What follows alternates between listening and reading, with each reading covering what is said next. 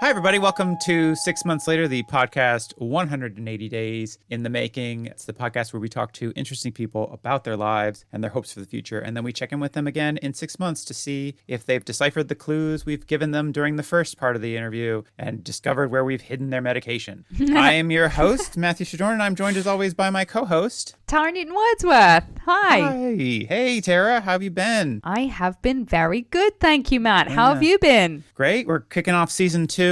Yes. Exciting. It's March 15th, 2021. We took a month off because I had a baby, and you suggested taking a month off, and it was a good suggestion.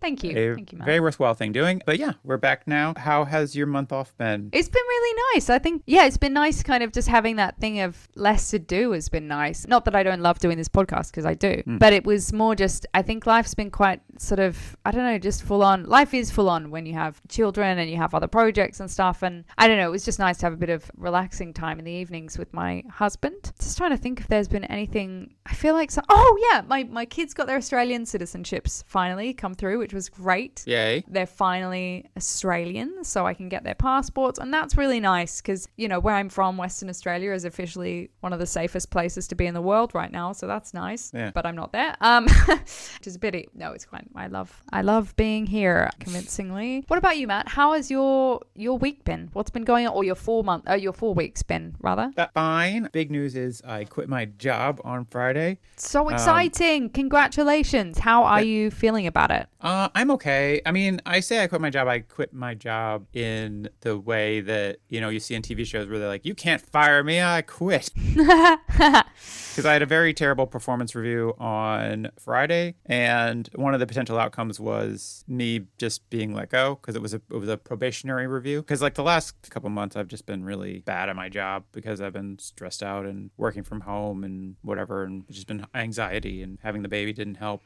But then I came home from the review and I told Alice, the more we talked about it, the more she was like, actually, it'd be kind of great if you didn't work, because then you could be at home with me all the time, and I'm probably going to get really bored being at home with a baby all the time by myself. So, and it will be very difficult. So it'll be good for you to be able to help out. Yeah. Oh my God. And she's like, we will probably have to dip into our savings, but then what are the savings for anyways? Oh, that's nice. Yeah. So, and she's always been the major breadwinner anyways in our house. So even now when she's on maternity leave and making half her salary, she was still making more money than I was working full time. And, wow.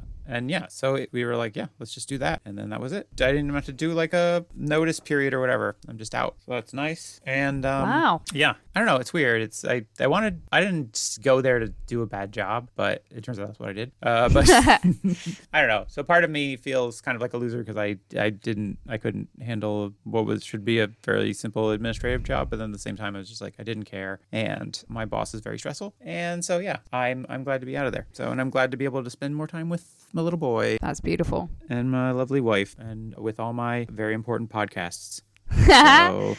Well, do you know what? I don't know. I felt in some ways so grateful when I was, not just obviously because I wanted to have children, but the freedom to not have to be in like one of those jobs anymore, which, like I always found them really stressful. I think I've always found working for other people stressful and like really anxiety inducing. And I'm much better at starting my own businesses, of which I've started a few. I've had a few different companies that I've started and had different people working for me, or just like now I have my app that I've built and digital products and stuff, which is fantastic because I have complete control over it and I don't have someone bossing me around. And I think sometimes you're just designed for that. Like that's what you're better at. You're just better at being your own boss, and like that's who you are, Matt. You're like very creative. Wait, I don't want to say who you are, but as in you're a very creative person. You're very good at like people know who I am. My name's on the thing. But you started comedy in Oxford essentially. You started the Oxford Comedy Festival. You're so good at creating stuff, and I don't know, I think sometimes that's just, if that's the kind of person you are, then that's fantastic. Just embrace that and keep creating, So I'm really proud of you. I think that's awesome, and I'm really happy for you, and I hope that goes well, and I think it's so. beautiful that Alice is so supportive as well with it, and just, you know, it sounds like the right decision. Like in my head, I had built up this thing where if I quit my job or, you know, wasn't working, she would be very mad at me, disappointed. And she was kind of just like, no, I saw how anxious the job makes you, how much anxiety it was causing you. And frankly, I'd rather have you here. And then she was really great and supportive about it. I don't know. She was like, you know what we could do? We could go when we can do international travel again. Maybe we could fly to Florida and just spend like a month with your parents' house, swimming in the pool and whatever. Yeah, you know, that'd be nice. And my parents can see the baby. They haven't seen the baby, and you know. Yeah, that would be awesome. Yeah, so that might be fantastic. It was Sammy's second birthday over the weekend. Oh yeah. And yeah, I'm just blown away by that. Like, he's such a beautiful boy, and he's just, I don't know, it's really fun. Like, I love being a mum. I think more and more every day I'm just like, oh my god, like, I'm just so grateful. Yeah, so definitely recommend it, guys, if you're thinking of getting pregnated. It's really a personal decision. Yeah, I mean, I definitely I certainly wouldn't pressure anyone into doing it, because I also think it's the hardest thing you can probably do in your life. Yeah, it's just go with what you're feeling. Actually, don't listen to your ovaries. They'll catch you out. But anyway, liars. Yeah, and also you know, you say you wouldn't pressure anybody. I also would go as far to say you shouldn't pressure anybody to be having a children. I would definitely say don't pressure anyone to have children, because if you don't want them, you should definitely not have them, because they are really hard even when you do want them. I mean, yeah, I'm kind of like, I don't know, I'm 6 weeks in and I'm still on the fence. So. And then it's that realization of like, jeepers, I have to keep doing this every day for years. Yeah, it's like forever. So when's somebody coming to pick this kid up? Oh, not for 18 years? Oh, okay. Oh, cool, great. Yeah, oh wow. Yeah, no, but it's amazing. And it was Mother's Day yesterday, and ironically, the best part of Mother's Day for most people seems to just be being given like 5 minutes to yourself away from your children to like have a bath or something. Yeah, what did you do for Mother's Day? I forgot. It was a happy Mother's Day, by the way. Yeah, thank you, Matt. I sent you a message. You did, actually. That was really sweet. Oh, I got to sleep in till 7:30. That was pretty special. Wow. So that's like the latest I've slept in a long time. So yeah, it was a nice day. But anyway, any big predictions for 6 months' time? I think in 6 months' time, I don't know. Do you have any predictions? Wow. I was trying to think I thought I had a prediction earlier. Big build up there. I'm trying to remember what it was now. Okay, you think of your prediction. I will think 6 months' time. We're looking at September. I'm predicting, and I know I was very positive about this. Literally, like, when did we start this? It must be, yeah, I don't know. I was saying a similar thing kind of about 9 months ago, and that was completely cancelled. So I don't want to like jinx this, but I am predicting that in 6 months' time we will be allowed to go maybe back to Australia again. And I am hoping that I will be able to go back, that we'll all be able to go back and maybe be over there for a few months. Just, yeah, for this. I just don't think I can do another full winter in England. I really find it difficult. So this Hell Nation. I just don't get it. I don't know why people live over here. Like, I mean, I live here, but I don't know why. That's it does feel like, for those who don't live in Britain and have not consciously made the decision to move to Britain, for those of us who have decided to move to Britain, it is almost like you wake up one day from a dream and you are in Britain, and you can't really like coherently put together the pieces of the life decisions that brought you to Britain, or why it seemed like a really good idea at the time. Yeah. So, but also at the same time, you're kind of just like, yeah, all right. Yeah. There are days where I'm like, this is so beautiful. On the days when the sun shines, I'm literally like, this is the most gorgeous country, and I love it so much. Yeah. But just all the grey, drizzly days, it's just so depressing, you know? Yeah. Anyway, so I am hoping that I will be in Australia, maybe not in 6 months exactly, but I hope that we'll be allowed to go back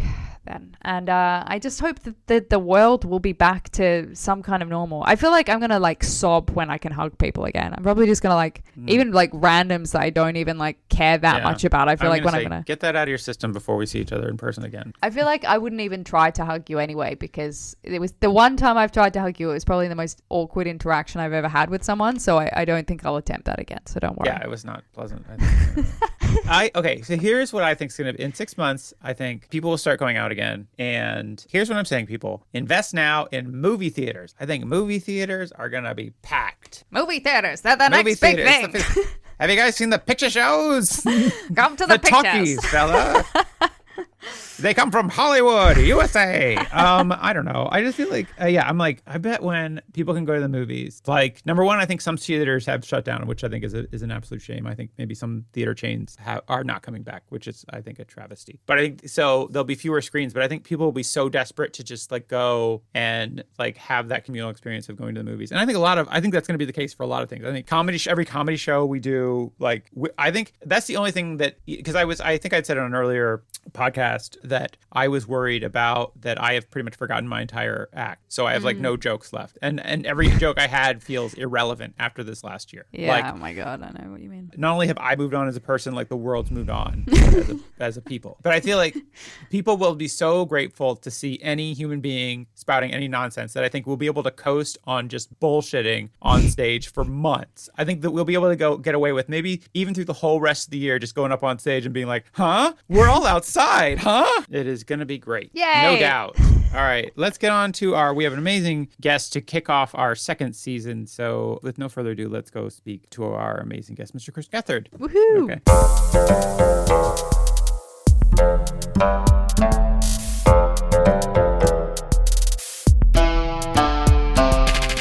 Please welcome to the show, comedian, podcaster, host of Beautiful Anonymous and New Jersey is the World, Chris Gethard. Chris, how are you doing today? I'm doing quite well. Thank you so much. Oh, yeah. Thanks for being on the show. We normally start off the show just with sort of finding out where you're at the moment, because obviously we'll be talking to you again in 6 months' time. So we love to hear about like what you've been up to recently and what's going on in your life right now. So I guess the broad strokes of where I'm at are happy. I have a lucky life. No one in my immediate sphere has gotten sick. Nice. Obviously, just like everybody, I find my own frustrations. I think the main thing for me is that stand-up comedy has been taken away. I think I did half a dozen outdoor shows when that was a possibility, and they got very cold here in the Northeast of the U.S. So I've done 6 shows in a year plus now, which for me, I mean, I started doing comedy when I was 20. Yeah. I don't think there's been a month where I've done less than 3 or 4 shows in 20 years.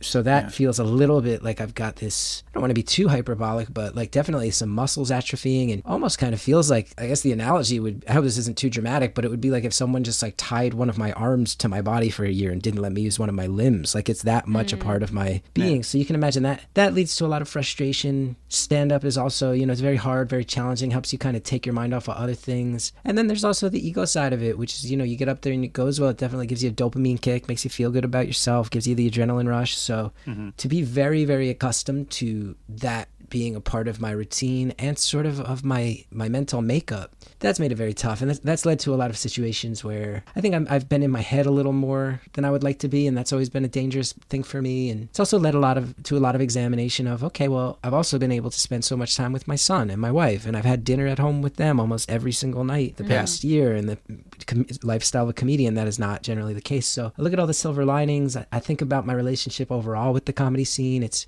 giving me a lot of desires about setting some new standards for myself or some new ethics when stand-up does come back. And then in the meantime, I mean, the whole New Jersey project was born out of me saying I need another project. I need a project to fill the time. And then also a very intentional choice of, I want to make this with friends. Like everyone involved in it, or rather 3 of the 4 people involved in it are just friends of mine from my hometown. There's one other comedian who for 10 years has been close with me. And some of that is realizing that work relationships are not friendships. Like it's a different kind of friendship. And that I've relied for most of my life on convincing myself that. But people get new jobs, move to new cities, find other priorities, and all of a sudden your friends aren't as close as you thought. And I think for a lot of people I would actually have to imagine for a lot of artists, there's some loneliness. There's some loneliness to feel like, oh, like nobody's really reaching out to me. I don't have many people to reach out to. Oh, that's because we are friends in the sense that we see each other in bars and comedy clubs all the time. But right. So the New Jersey thing was definitely an intentional effort to go, you know, these are people I've known since I was 13 years old, and this is going to be rooted in that. So that's the broad strokes. As far as like hobbies and stuff to fill my time, most of it is I moved out of New York City. We bought a house before the pandemic, and because of the pandemic, we weren't able to move into it until May last year. It was a whole mess. Oh, really? But I've gotten out here and I've gotten very obsessive about lawn maintenance, which sounds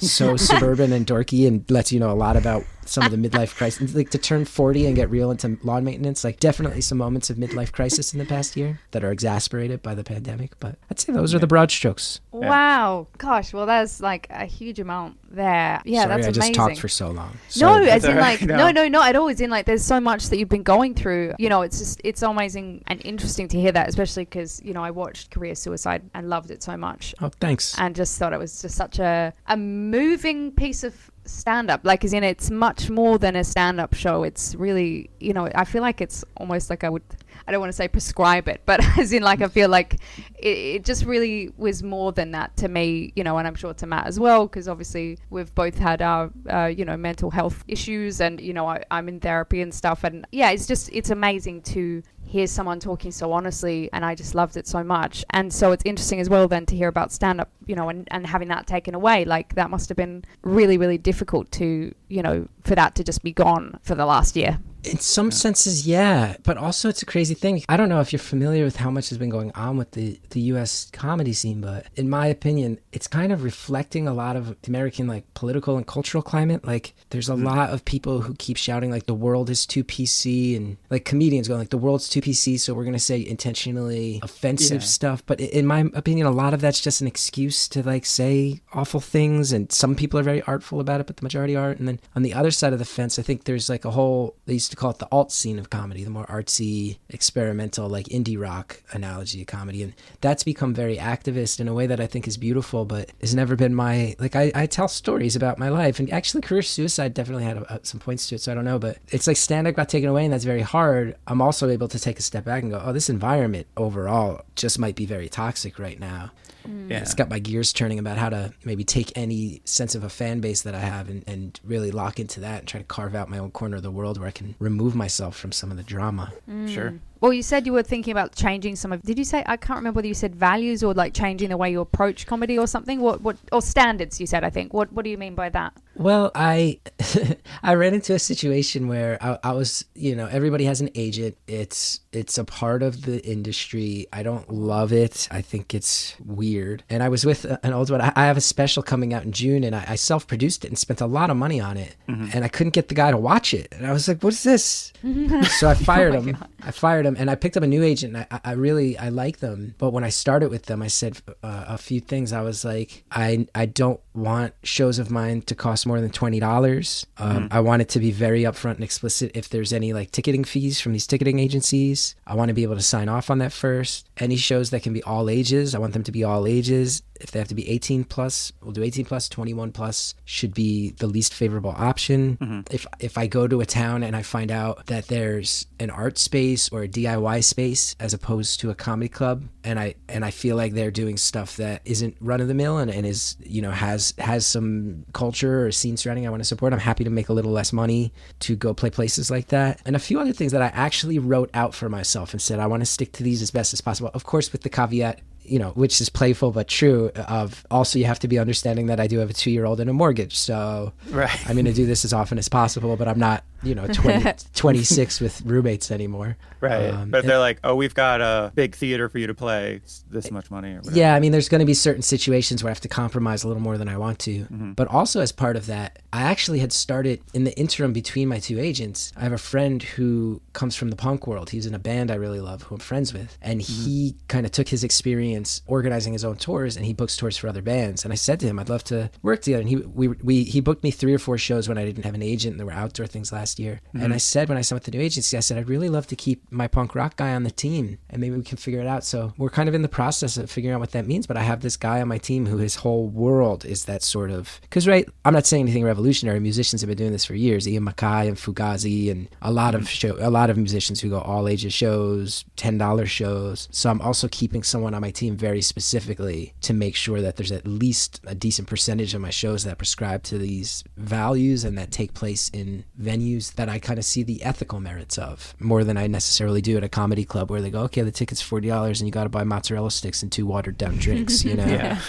Some of those are very good. I don't want to slam it. Some of those are very good, but oftentimes I go, what is this machine that I'm kind of being one of the gears in? Yeah. I mean, that was one of the things where, you know, when the pandemic happened and the comedy industry shut down, and a lot of people were like, well, some of this is never coming back. And part of me was like, good, and it's a shame that some of these spaces that have been important to people, and these spaces that have helped some people, but I feel like have also excluded a lot of people and have been, I don't know, in some ways detrimental to the way that people perceive comedy, because they see it as this one thing where you have to go to this club and you have to get this very specific type of comedy. And then I was like, well, maybe if there's new ways of reaching people and new spaces to go to. And because like when I started doing comedy, it was all DIY spaces. I've never really done comedy in a club. And like I actually started in Knoxville, Tennessee, and there was this punk bar that I knew, and I knew the owner, and I was like, hey, can I just do a show here on Mondays at 8 because the bands don't start before 10? And he was like, yeah, sure, do whatever you want. And we got to do basically whatever we want. We got to do whatever kinds of shows we wanted to do. And it was one of the most creative experiences of my life, and just extremely beneficial. It's the best. And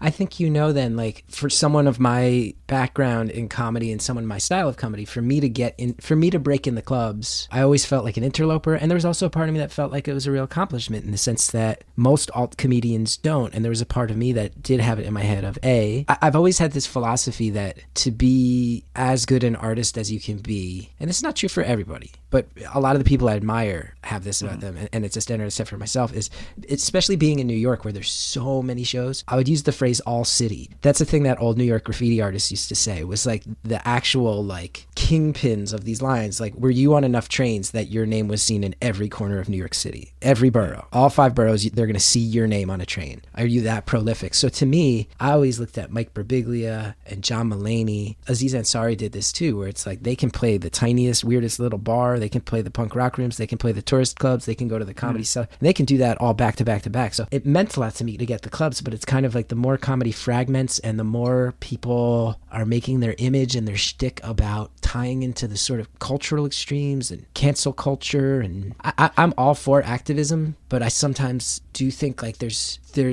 ways in which it's just not a thing I can do. Like there's like my activism and my activist tendencies don't coexist with my comedy. So it's hard for me to kind of know exactly where a style like mine lives right now, because I don't have any interest in getting up on a stage and say like cancel culture's gone too far. Like the last thing I want to say, but there's also going to be bills where there's a lot of people getting up who come from specific backgrounds or whose acts are built to attack certain power structures and tear them down. And I respect it greatly, but I don't know that I have a place on that bill. I actually think that me taking up room on a bill like that might kind of be against the mission statement of that bill as a 40-year-old white guy, So it's hard for me to know exactly. I definitely feel a little bit like a wandering soul the past couple of years, for sure. It's really interesting because, it doesn't, I guess from the outside, it doesn't feel like that at all, because when I see your work and how loved you are, I guess it is that real feeling of like you have sort of carved out your own corner. You know what I mean? Like, as in, like, I feel like you've kind of already done that, but that's just my own outside perception. So obviously that's not how you feel. Well, it's a good reminder of something I know every day, which is that I take a deep breath and I look at what I've done and I go, okay, I had an HBO special, my own TV show.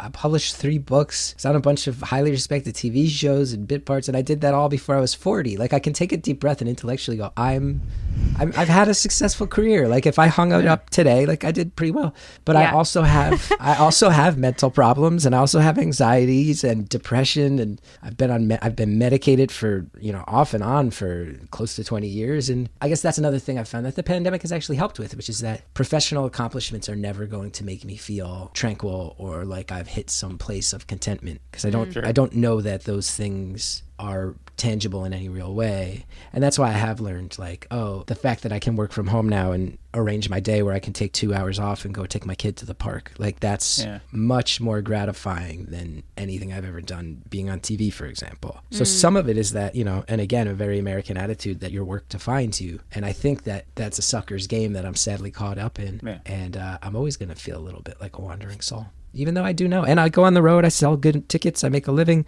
I have Beautiful Anonymous, that's my main gig. It's a lovely thing, but I still have not figured out how to feel a sense of tranquility at the end of all of it, which is a bummer. I bum myself out saying that. I was gonna say because I've been a great admirer of your work Thanks. for many years. I think that the Chris Gethard show, which was an amazing piece Thank you. of work and an amazing community and really influential. Like I said, that Monday night show, and part of the thing was like every Monday we had a different theme and we did something completely different, and that was very much inspired That's by a lot of awesome. what you did. Well, and I think you can see that. Sorry to interrupt, but I think you can see then when I speak about this sense of like having a sense of purpose that felt right and having a sense of tranquility, like, oh, I'm making a thing that I'm supposed to make. It was that show was by far the closest I ever came to it. So that's kind of where I'm at in life in general the past 3 years, is when you have it was called the Chris Gethard Show, and it went a lot further than anybody expected it to. And I think even as it kind of sold out to cable instead of public access, we really tried to do it the right way, more than a lot of people would have. And I'm very proud of what we did and how we did it. And now it's over. So now what? And that's a thing that nobody really talks to you about when you're starting out. It's like at some point you'll be frustrated, not because you can't get the things you want, but because you got them and they're gone now. Now you're on the other side of what you always wanted. And unfortunately, people don't retire until they're 65 and you're 38 when the show goes away. So what do you do for the next 27 years now that you've done the thing you feel like you were probably destined to do? Yeah, I guess that is a hard thing. I'll always find a way to complain. But I've been thinking that more and more and saying that more and more. I find myself saying it on Beautiful Anonymous a lot, is that I am relearning how to shrink my life. That the things right in front of me, the day I have, are often very happy, but the world at large feels stressful and sad. So I have to figure out how to be like a responsible citizen who's not just sticking my head in the sand and ignoring stuff, but also saying, I just had a really lovely day. That should make me happy. So maybe I should stop reading the news and stop, I've read enough news today. I should stop worrying about what my career is going to be in a year or mistakes I made in the past. And I should just remember that it's really fun to be doing what I'm doing right now. And with a 2-year-old, that is actually very easy because he's hilarious. Yeah. How have you found becoming a dad? How has that been? It's kind of the best thing. I hate to be cliche, but it's kind of the best thing ever. I just saw he just got home. I'm watching him from the window. Aww. We had this house we bought. It's actually an insane story. So there was a single woman who lived here and a single woman who lived behind us, and they both houses sold. And there was this really insane amount of bamboo in between the houses. And it turned out the woman who lived behind us used to sunbathe nude, and it infuriated the owner of our old house. So she put up 20-foot tall bamboo as kind of a screw you.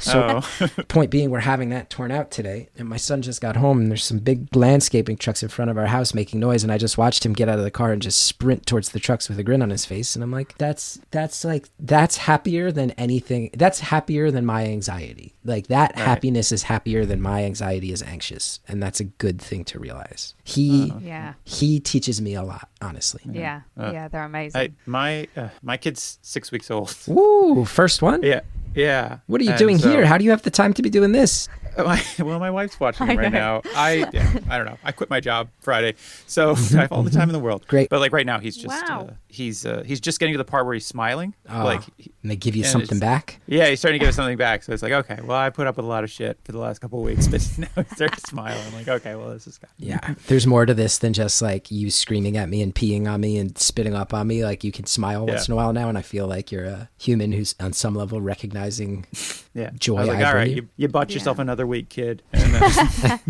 I feel really excited for you, Matt. Like it's such a beautiful time, but at the same time, I think that thing of like when they start getting to the age like that, kind of like more like a 2-year-old, it starts getting easier, like more fun, I would say. I think it's just more, and I think that's something to really keep in mind, like that it does get easier, because I think in those early stages I remember just being like, oh my god, it was like boot camp. Yeah, it's been really stressful for a few days. But you recently moved back to New Jersey. Was that because you wanted your kid to grow up in New Jersey, or was it because you just kind of missed it? It was done with New York. It was a real confluence of factors. Is that the word I mean? Yeah, I guess so. Sometimes I say a word where I go, oh, that's smarter than my usual vocabulary.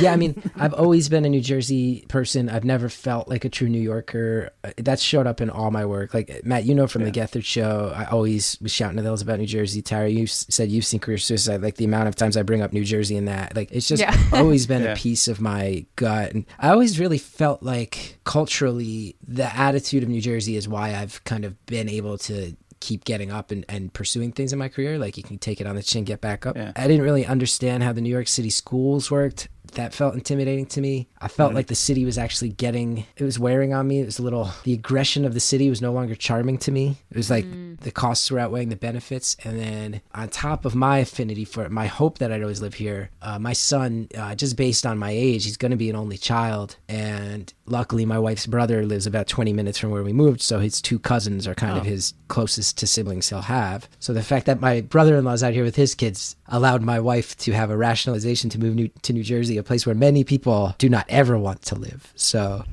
that was lucky. But yeah, it was kind of a combo of all of it. And I think if anybody's followed my work on any level, I think they would say like, yeah, that guy's got to die in Jersey. Like that would be a shame if I didn't die in New Jersey. Probably a knife wound. Oh, who knows? Who knows? Yeah.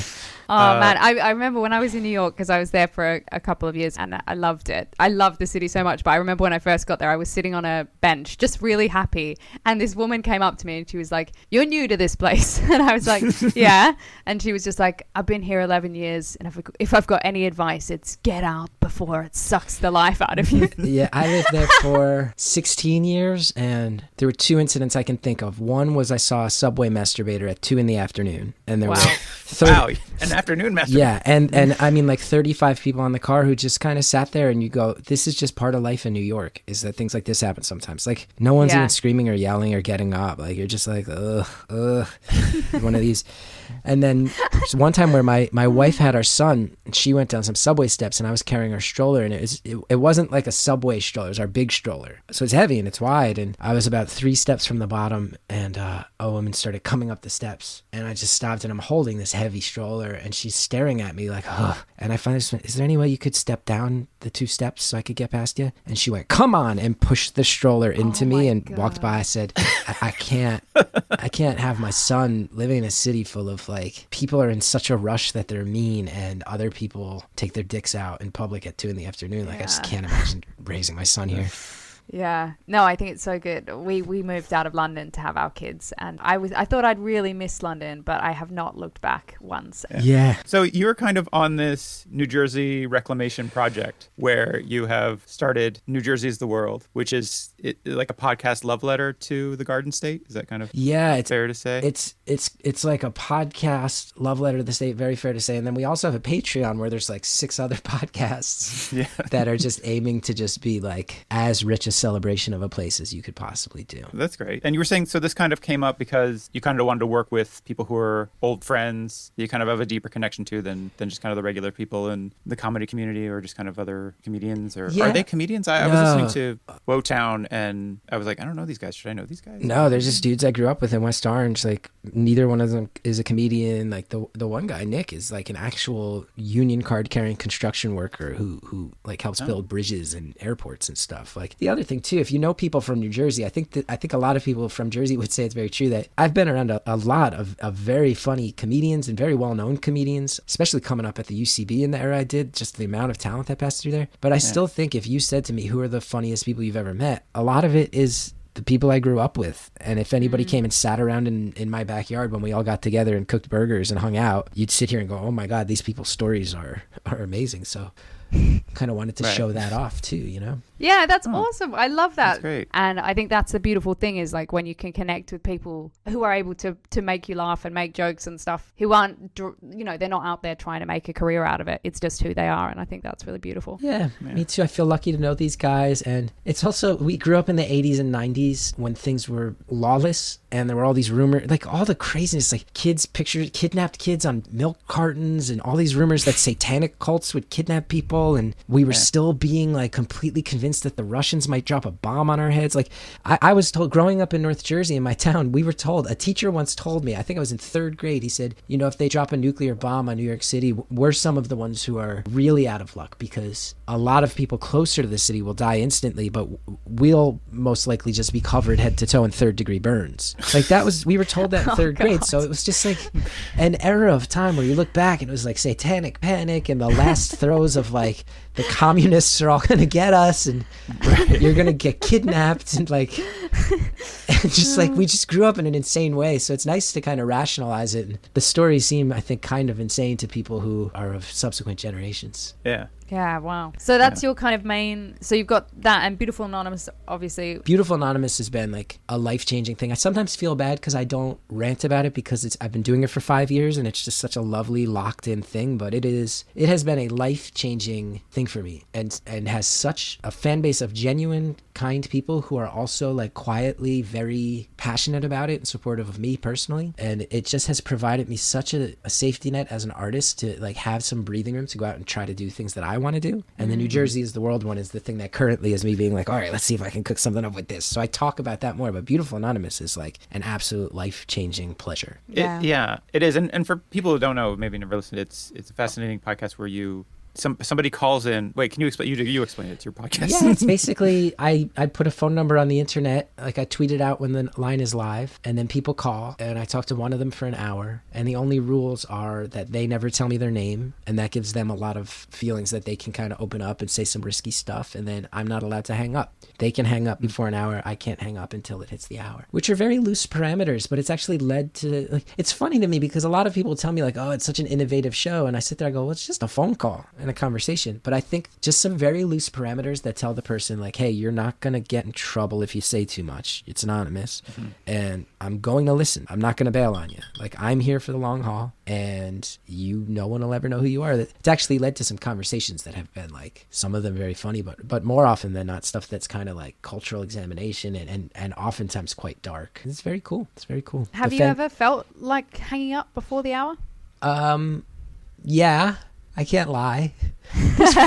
There's been a couple. Some of the conversations have been like extraordinarily hard to hear on just a human emotional level, and those ones I just sit there and go, man, I'm like I effectively am the platform for this. But what scares me is like the part that's really, really difficult mentally is when we've recorded a call and we haven't released it yet, and it's like I know when we release it the world will have it, but right now I'm the only one who's heard this, and that can weigh on me. That's not necessarily stuff I want to hang up on, but I know it's gonna be hard. And then if I'm being honest, there's been a couple where I can just feel that maybe a lot of times I'll drop the ball and miss something, or a person just winds up not having as much to say as they thought, and it's maybe like a little bit slow, and we'll get in like 35 minutes, and my producer will type to me like, this one's slow, can we pick up the pace? And I'll go, I'm trying and I can't figure it out, and that's on me, and I'm going, probably not going to use this one, and I'm going to be sitting here for another 25 minutes out of respect.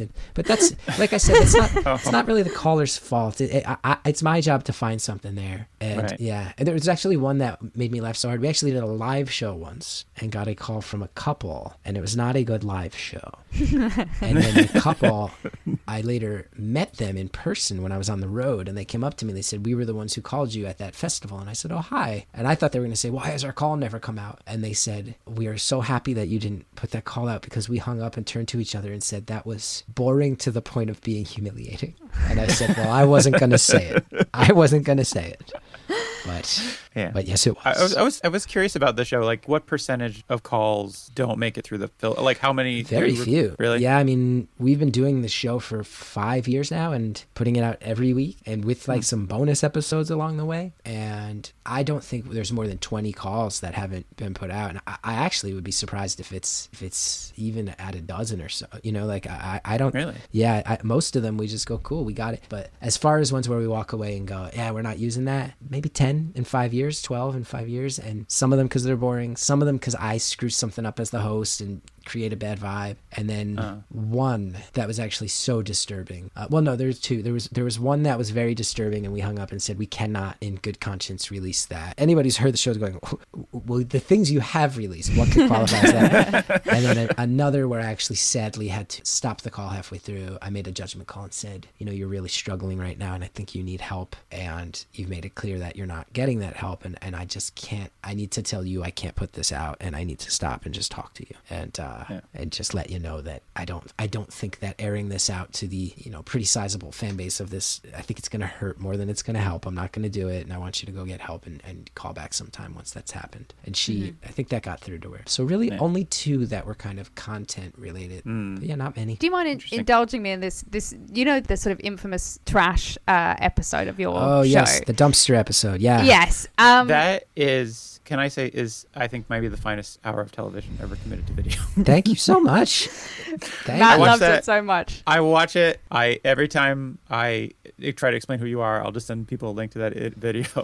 I think it's amazing. Thanks. It's kind of the legacy of the whole Gethard show, is that episode. Is it? Well, it's the one that has by far spread the most, and it's wild. Like, you're not the first person to say it's the finest hour of television they've seen, and some of these are like television reviewers. Like, yeah. And I sit here and go, wow, we really nailed that one. I mean, we made, all told, the whole run of the show, we made over 200 episodes between public access and cable TV, and I go, wow, well, a lot of them were Drek. That was the experimental nature of it, but that one was definitely the episode where you look at it and you go, man, if we had gotten to cable and finally had a budget and actually gotten to, there was potential that all the episodes could have been that good. Let me say that. And there's a lot that I'm very proud of and a lot that I will stand by and say are very good. But that is the one that most, the backstory actually, and we've talked about this, is that the network we were on at the time would just give us these notes. We would pitch the craziest ideas and they'd give us such notes, and we were butting heads and everybody felt bad about it. We were annoyed. They were annoyed. We'd be able to have these human conversations where I'd say, I know that I'm digging in my heels and stuff and annoying you, and they'd go, and we know we're giving you like corporate mandate stuff that's very annoying to you and pushing and pulling. And I'm not lying when I say, I think that was in the second season of the show, and we'd spent so much time fighting with each other, and I said, I feel like we've been conceding so much to you guys and kind of bending over backwards to accommodate you. It is what it is. Can we have one that we do our way? Like, can we just have one where you bite your tongue on the notes? And it was the dumpster episode.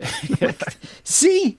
Wow. You sons of bitches. And just yesterday, there's a TV reviewer named Alan Sepinwall, who's really highly regarded. And just yesterday, he puts a tweet up that says, I finally had a chance to watch the infamous dumpster episode of the Chris Gethard show. Oh my goodness, what a delight. And then all these other reviewers who follow him are going, yeah, it's one of the best hours of TV I've ever seen. Like one of the pinnacles of live television. I'm going, well, it's nice for me to get all these reviewers I respect in my corner 3 years after the show was canceled. That's very on brand for me. Very on brand for me. The whole run of the show, I felt was amazing. And I loved that some of the shows did kind of fail. Oh, yeah. And I loved that. And that was like a thing that I brought to my own like weekly show. Was like, if we have a bad show, and we had some really bad concepts. Who cares? Like we had one where like, that's fun. We were going to write a book on stage. It turns out it's really hard to write a book. Yeah.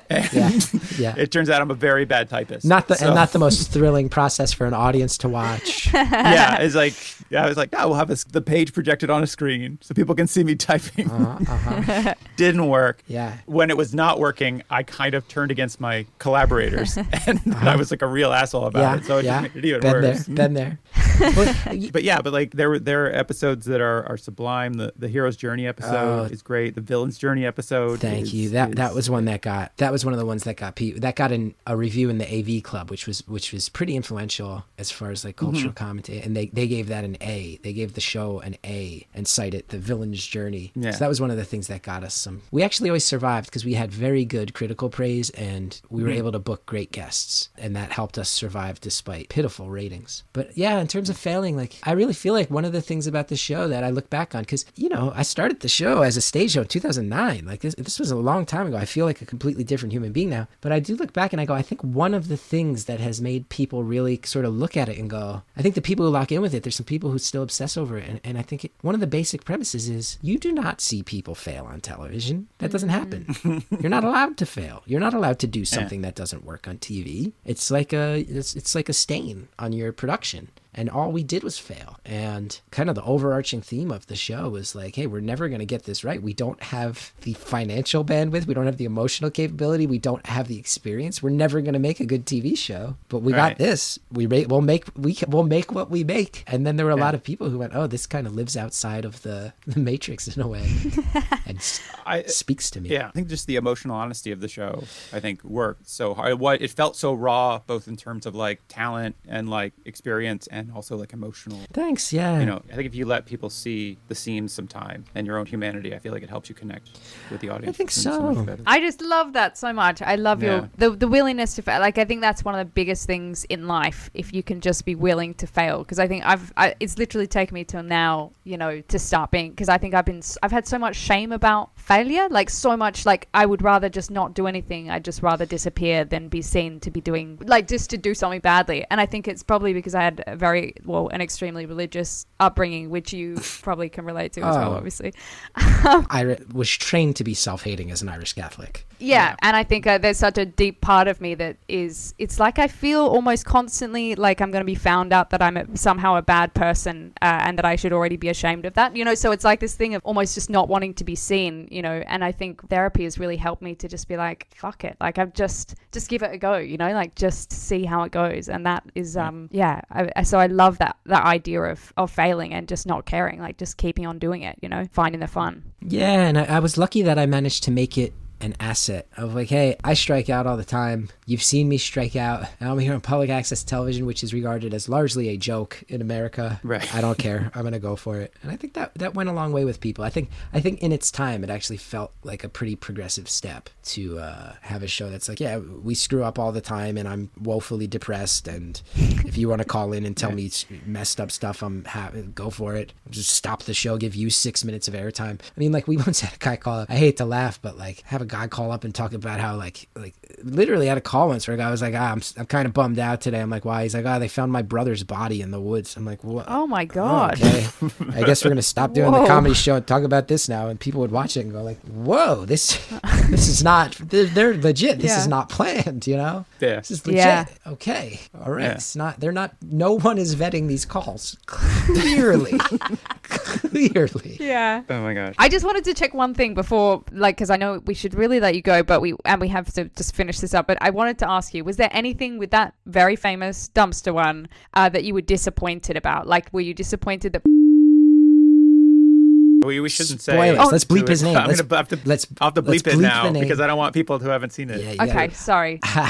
If that's the question, I got to tell you, you can ask me about almost any other episode from our cable run, and I will be able to point to something where I go, I regret this, I regret that, we were forced into doing that, I overthought this, blah, blah, blah. But I can say with confidence that the dumpster episode is the one where I go, no, that's what I was hoping the show would be the whole time. We have like enough clout to get a person like that involved, and we have a budget big enough to do it on this scale, afford a dumpster. Yeah, I mean, we actually built that dumpster. Like here's behind the scenes, we actually built a fake dumpster with like a ventilation system in it, so he didn't die in there. But then, like, boy, that would have been a reveal. Yeah. Okay, see, that is a question I had because it looks like a used dumpster. Yeah, our arts department did great on that. Yeah, I was like, oh, did they like clean out a used dumpster? Because I feel like the smell's never coming out of a dumpster. Yeah, it's and I was like, they put that guy in a dumpster, in a smelly old dumpster. I don't know. So it's a fake dumpster. That actually like. It's the one thing that's faked in that episode. But yeah, I do look at that one and I go, that you get on cable and it means you can get someone that big to help you out. And you have a budget to make it look good, and then I'm also given the breathing room to like. Sometimes I feel like I see some stuff on the internet and it makes me laugh. I'm secure enough to handle it before they go, oh, this is really because Paul Scheer and Jason Mantzoukas were so funny. And I go, yeah, absolutely. That's why this episode is so chaotic and off the rails. But I'm the one who built the infrastructure and the one who invited them because I knew that. Like, yeah. I knew this idea was good for them and I know who they are and what they would do and how we interact with each other. So yeah, I was able to book guests I like. I was able to do it the way I want it. And I think it will stand the test of time, whereas most of them will blow away like dead leaves in the wind. It was really an incredible, I just can't believe that guess and everything. Thank but you. we won't say any more, obviously, to wreck it for people. I want to ask you two things quick before we let you go. You said you're obsessed with yard work these days. Yeah, I love it. I was fertilizing my lawn earlier today. Today's the first day they recommend fertilizing. Really? Yeah, I put down Magical Ed Green Up fertilizers earlier today. All right. So you got the classic grass lawn. Yeah. Are you getting into gardening? You getting into flowers? You getting into vegetables? I want to know all about this. My wife's mother is a fantastic gardener, so my wife always grew up with like a knowledge of plants. She really likes the gardening. I ruined my lawn last year, is what happened.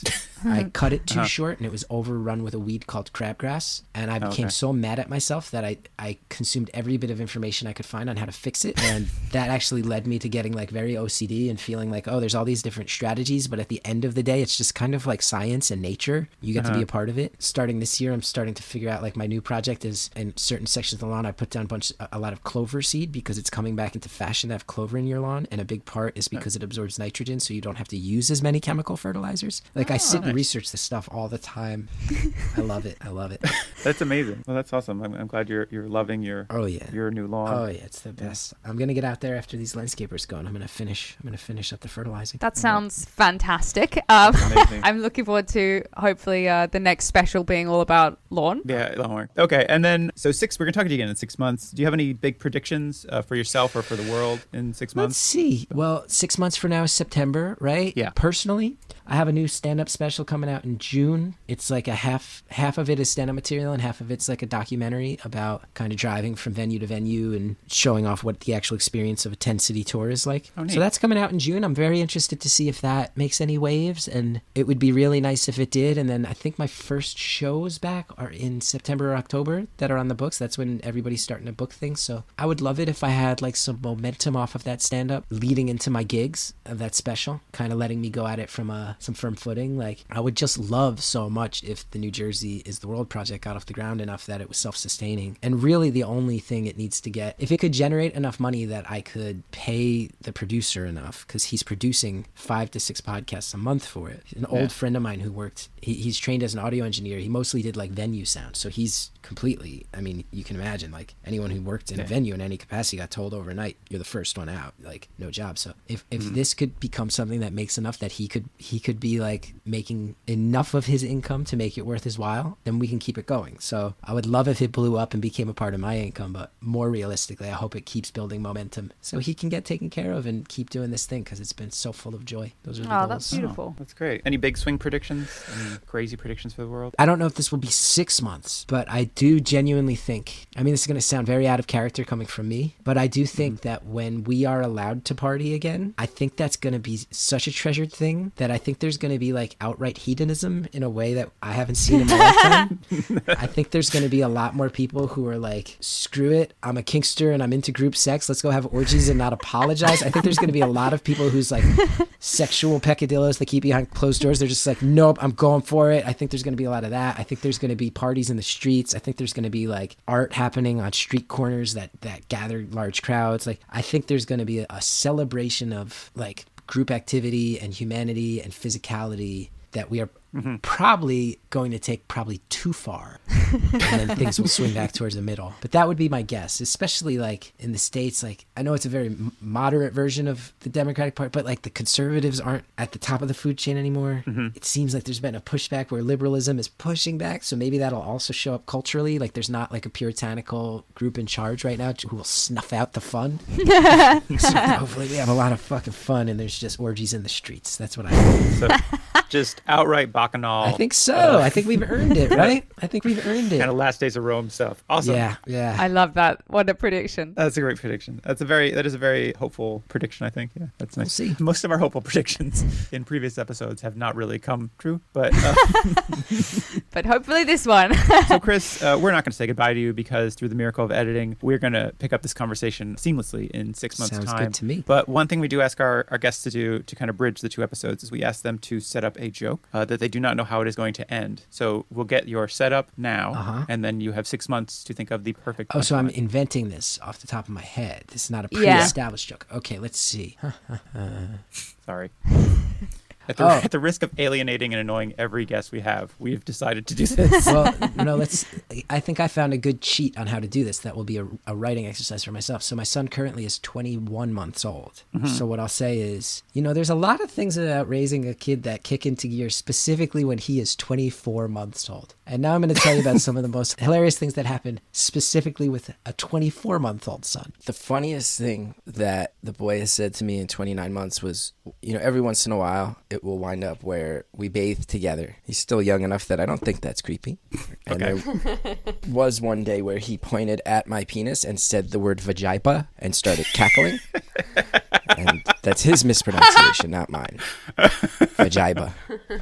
He just pointed right at it and went, "Daddy's vajiba." Ha ha ha ha. And that was, that's a hard one to know how to react to at all, let alone in 2021, let alone, right. You don't want to have knee-jerk reactions about gender related things, because at the end of the day, who cares? But you're sort of trained to have those knee jerk reactions. So I just took a quiet breath and tried to explain to him that I don't have a vagina. Yeah. I mean, there's no judgment there. It's just you're correcting him on a very technical issue of, very, like the medical term for a physical thing. Yes. There's no. Yeah. And then right after that, you were like, and actually, it's a vagina. Okay. Yeah. So you're not, so you, like, whatever you're going for here, you don't even have the word right. So joke's So on you you. look real dude. stupid. Yeah. You're just making a fool of yourself here. Yeah. And to be fair, also of me. Yeah. Also of me. Debating a 2-year-old about what's a penis and what's a vagina. Yeah. It's not the best use of my time. actually a great word. I really love the word vagina. Maybe that's what I'll start calling it. And you were like, actually, the visible part is called the labia. Okay. I think, if I remember right from health class, but I was never totally sure because I was an ignorant guy who grew up in a school system with bad sex ed. But yeah, I think so. I mean, no one really knows what It's any a of mystery. called. It's all. It is a mystery. Chris, how have the last 6 months been treating you? Okay. Ups and downs. I was bummed when I listened back to realize that we haven't hit the point of hedonistic parties in the streets yet. Sorry, We and I haven't know come you've been close to doing your that. best to get those started. I know, You're I just keep getting running around arrested. naked. You keep seeing the headlines. I keep getting arrested trying to start these street orgies that I predicted, but I guess the world's just not ready yet. So your attempts to start street orgies have not worked out well. No. But what has been going on? So there's a few things that come to mind. Listening back, there was stretches where I was like, oh, life's exactly the same. There were stretches where I listened, and there's a couple of things. There's like one logistical thing that's worth updating, and a second thing that I listened to, and it kind of made me sad. Oh, okay. The first is that, one thing I had talked about was how like the lack of live shows was driving me nuts, and I've been back. I just this weekend performed in Minneapolis. I think it was my 6th or 7th city since we last spoke. And my prediction that would do a lot of good for me proved true, both in like getting out there and removing some financial stress and which I actually didn't talk as much about. We talked more philosophically, but there's also that side of it. So, and then like getting creative again and being in front of live crowds again, that proved very true. My instinct of like, oh, that is a muscle that's kind of necessary for me to feel fully together was on target. And Nice. the ticket sales are not like, they're not like selling out. I'm trying not to stress, but then I get to the venues and day of, people are buying tickets, and you could tell people are having some honest conversations. How am I feeling? Where are the numbers at? Okay, I will buy a ticket. And it's been really nice. Overall, that has been great and proven very fruitful and true. That part. Oh, that's amazing. great. That's great. Yeah. And then there's a stretch I listened to and I went, man, I sound so rational. But then I heard your reactions to it. And I think about and then I think about the last 6 months and how it kind of rolled out of control. And it was kind of shocking. It kind of bummed me out to hear. What was that? Oh my god. No, I what feel did like we you say? did something horribly wrong. No, you didn't do anything wrong. So basically, there was a stretch of our last conversation where I was talking a lot about, there's a lot of comedians that are maybe harder edged and the cancel culture. And then I got into this rant where I was talking about how some of those people don't like me, and I feel like I need to carve out my own space and try to survive and this and that. And you both expressed versions of like, oh, well, from the outside perspective, that's kind of what it looks like you've done. And I sort of said, well, yeah, but blah, blah, blah, and brushed it off. And the truth of the matter is, it was like a very mini version of some issues I was having. And I don't think, I was listening through, and I don't think I had mentioned this yet, and I don't think it had happened yet. And if it did, I downplayed it or didn't mention it, but I actually switched medications. Oh. I think not shortly after we spoke, because I was having some pretty big issues, and that chunk of conversation actually really had become this kind of obsessive thing, this like sort of obsessive thought of like how there has been some negativity towards me, but it's been from maybe 3 or 4 people, and I was really dwelling on it and letting it take on sort of really big importance in my mind. And we said some stuff along the way with you guys about, there's some friendships, and if you're not working with people, apparently you're not friends anymore. And that was another sort of like, the way I phrased it, I think was pretty on target, but it was another thing that when I heard it come up, I'm like, oh my God, that was just these thoughts of like, comedy has no place for me anymore. A lot of my old friends have abandoned me. Those were becoming very, very obsessive thoughts, actually. So in expressing those and hearing myself express those two, I go, oh, I sound so rational saying it there. And then I hear you guys react and go, kind of looks like you have carved out your space. Like, and I'm listening going, yeah, I had. And I really wasn't totally in touch with that. And that kind of grew out of control to the point where negatively impacting my life, and I switched medications. So listening back to it, I was like, oh yeah, I don't sound unhealthy. I don't sound out of control, but those were thoughts that were really on my mind all the time that I could not let go of. You know, it was a really tough stretch. Nobody switches medications because things are going great. There were some tough stretches in there, but I finally said to my doctor, I said, these thoughts are getting kind of obsessive. I got to shake them. And we tried a new medication, and they're much more, I have like much more realistic versions of the same thoughts now. But hearing myself talk about, a lot of my friends who I'm not friends with anymore, I guess if you're not working together, you're not friends. And like, and there's some comedians out there, and it's making me feel kind of like I need to just abandon this comedy and carve out my own space because it's not a healthy scene and I don't know that I'm welcome there. That was not the first time I had said that by a long shot. And it was really kind of an obsessive couple things in my life. So that was tough to hear, but I'm glad that I could hear them now and go, oh, weird. Those are like some red flags for things that would kind of mount and build and need some really active course correction since we spoke. And it was kind of I don't want to say crisis, but closer to it than I would have liked. Oh, okay. Wow. Gosh, I'm so sorry to hear that. I really didn't realize that, that's how you were feeling. How's the change in medication gone? Really, really well. Really, really well. I had been on the same medications for like 13 years, and I think probably they had maybe hit a point of being like a placebo thing. And a few years ago, my doctor had talked to me about switching medications because she's just become firmly more of the belief that I have a lot of like ADD and ADHD things going on that go hand in hand with the depression, but we'd been kind of medicating with depression drugs, and she had pushed it. We had tried it at one point, and she had put me on Adderall, and I wound up abusing it, so that made it null and void. It's like, well, there's not going to be any positive side effects if I'm just eating it like jelly beans. And I said, I think it's clear I need to change. So she put me back on that. And I, of course, swore up and down, I will not mess around or play that game anymore. And I did not. And it was really a lifesaver in a stretch where things were getting really bad. Oh, well, that's good to hear. Yeah. That's such a relief. And who knows? Hopefully that continues. So your album came out, your new album and your new special came out in June. How was that? It was good. I chuckled as I listened to it and said, maybe that'll blow up and it'll catch momentum. That'll help my ticket sales. It did not. It did fine. The people who, like all of my projects, the people who found it seemed to really value it and think it was funny and had some heart to it, but it didn't set the world on fire. That's okay.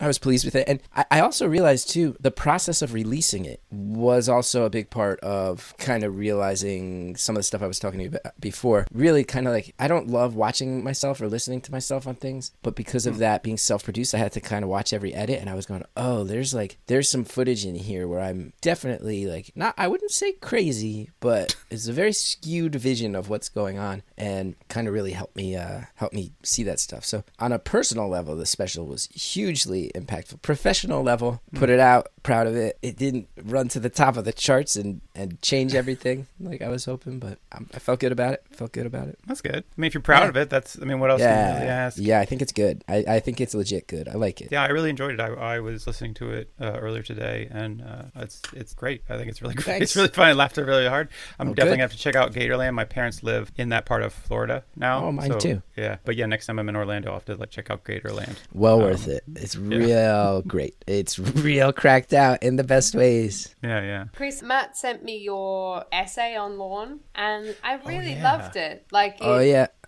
found it quite... Lawn care remains a passion, quite moving. It was nice reading it as well, obviously, after listening to your first half, and obviously you were talking about your lawn passion then, and then I don't know, there was a lot in that essay. It was pretty deep, it really impacted me. Thank you. I'm glad to hear that. And I'll tell you, I'm so happy you brought this up, Tara, because huge development in the past 6 months is I have completely shifted my lawn care priorities. Whoa. I was not expecting this level of revelation here. Let's stop rambling about needing to switch medications Guys, because of a mental health crisis and a life reckoning.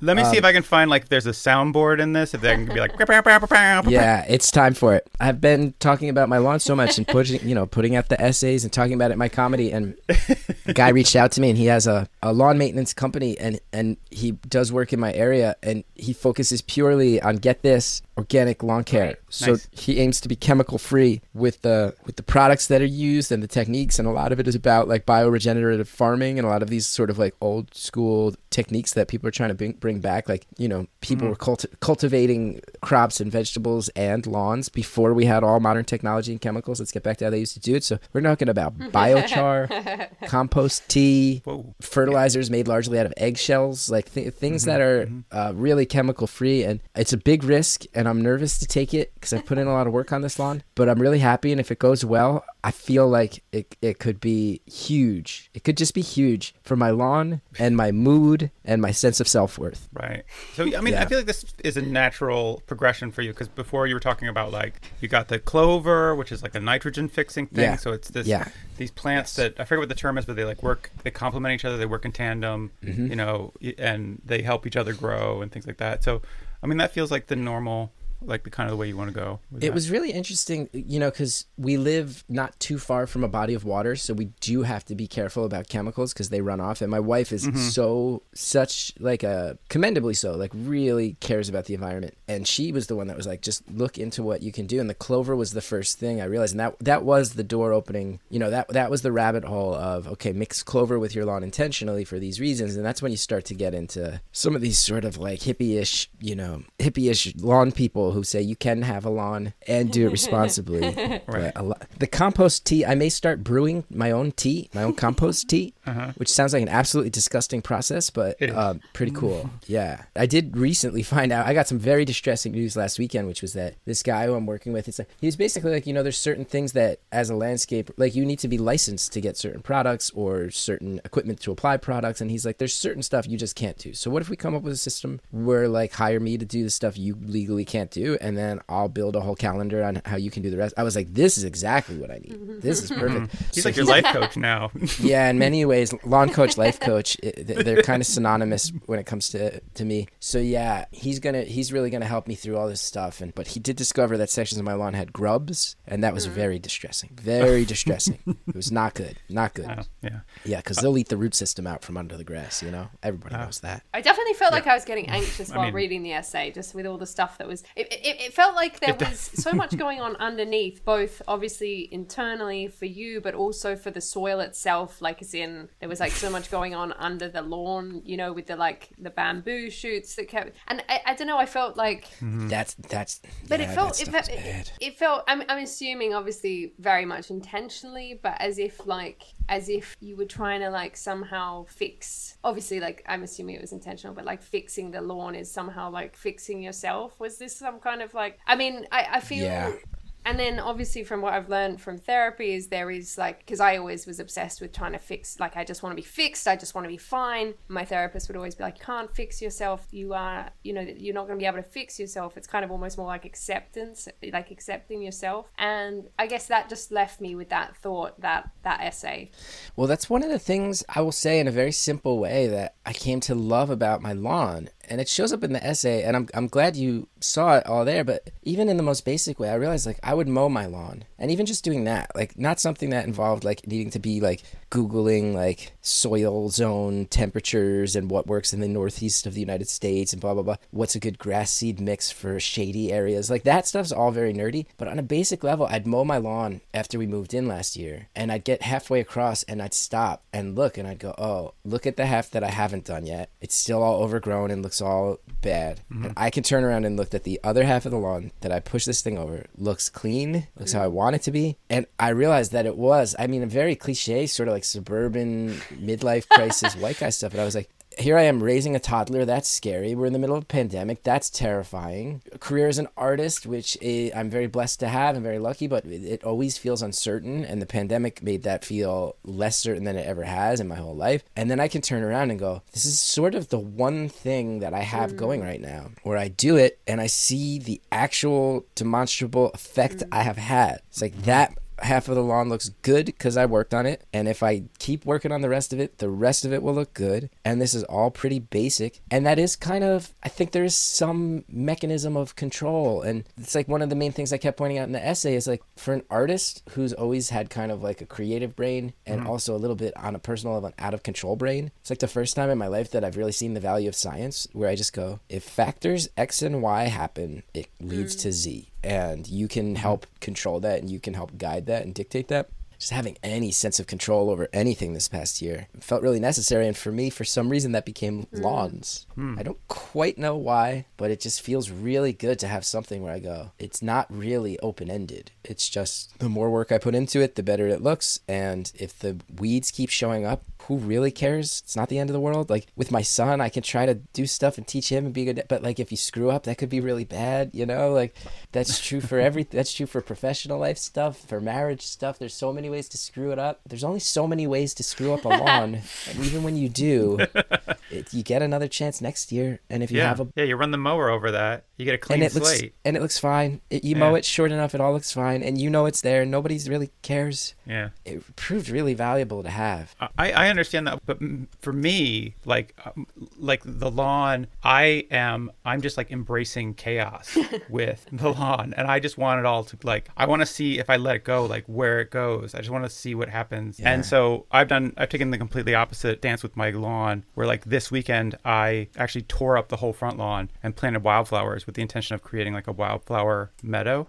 in the front lawn. Yeah. Is it for bees and butterflies and other pollinators? Oh, 100%. Like Yeah, I'm only that. Like it's all native wildflowers. It's all just like, so it's going to be good for the bees and the birds and things like that. And that's all I want. And I just want the whole front lawn to be just wildflower meadow. And I just don't want it to kind of like as it is a low maintenance thing, but then also like to see what emerges from the ground. Cause like there are flowers that the previous owner had planted that just kind of randomly emerge sometimes in the front lawn, like bulbs of tulips and grape hyacinths and things like that. And I find that great. And I find that better than, I don't know. So yeah, I thought it was, reading your essay, I thought it was really funny because I was like, oh, I've taken a different philosophical tack with like maintaining like my lawn, because it's like, I really only care like if it's doing stuff, like if it's helping bees and stuff. And like I have a bee house for like solitary bees that I built last year. So like it helps like all these pollinators but it's just like all these things. I just want it to be wild and like full of bees. I don't know, that sounds weird. Like I just love your like solitary homes for solitary bees. Like I just always think of these little bees being like, I'm a lone wolf, live alone, die alone.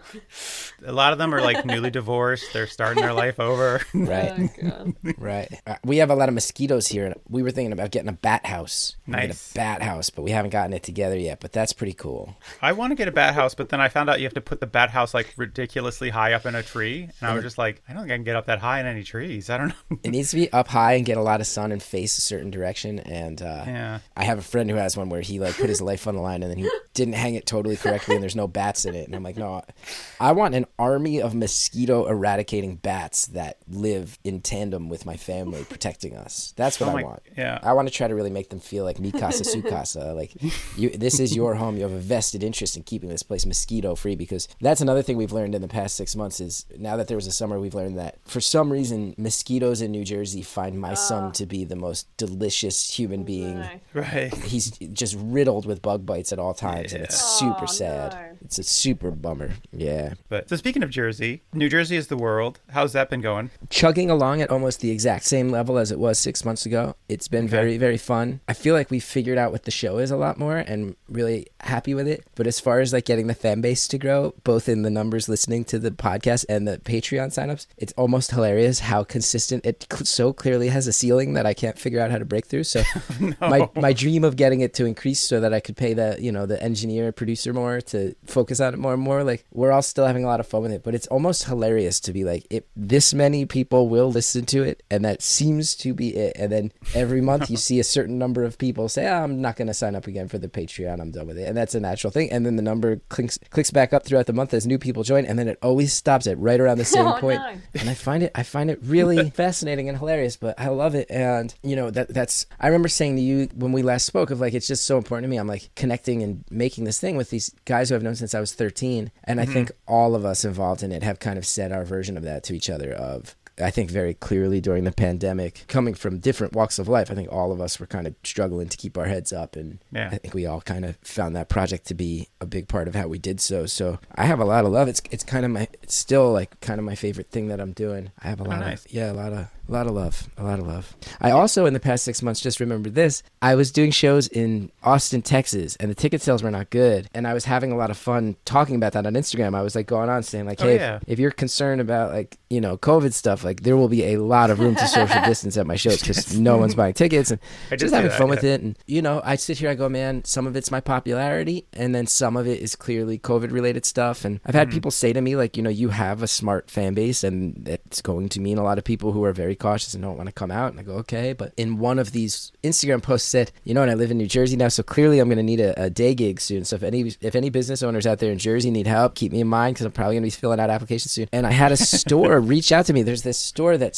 it's a gaming store for like Dungeons and Dragons and Magic the Gathering, Pokemon, like, you know, like board games and that specific type of nerdiness. And the owners reached out to me and were like, you know, we were a big fan of your old public access show, and it always felt very empowering to us. And now we own our own business. And they're like, we know you're kidding, but if you do need a job, please let us know. And I am like actively considering if I should go work at this place. And then I do a streaming. I helped build this streaming platform for a bunch of this Planet Scum, it's called, and a bunch of comedians do shows on there, and it's been such a good thing during the pandemic. And I do this Wednesday night show, and Paul Scheer was on as a guest, and I was telling him, yeah, I'm probably going to go work at this Highlander Games in Boonton, New Jersey. And he was like, you know what you should do? He's like, because I get it. And he and I had this kind of like very like honest, real conversation on the air where he's telling me how he was like, I filled out an application for Barnes & Noble and didn't turn it in because I just wanted to like be in control of something during the pandemic in my work life. And he's like, I get why you want to do it. I also get how it would be kind of like a midlife crisis, but he's like, you should set up cameras and stream your shifts, and we'll like have people fuck with you. We'll turn it into like an art project where you're really working at the store, but we're also doing. And I was like, that's pretty brilliant. And I called the owner of the store, and he's like, we would be so down with that. So I may start working at a gaming store in Boonton, New Jersey, and live streaming my shift soon. So that's a new thing.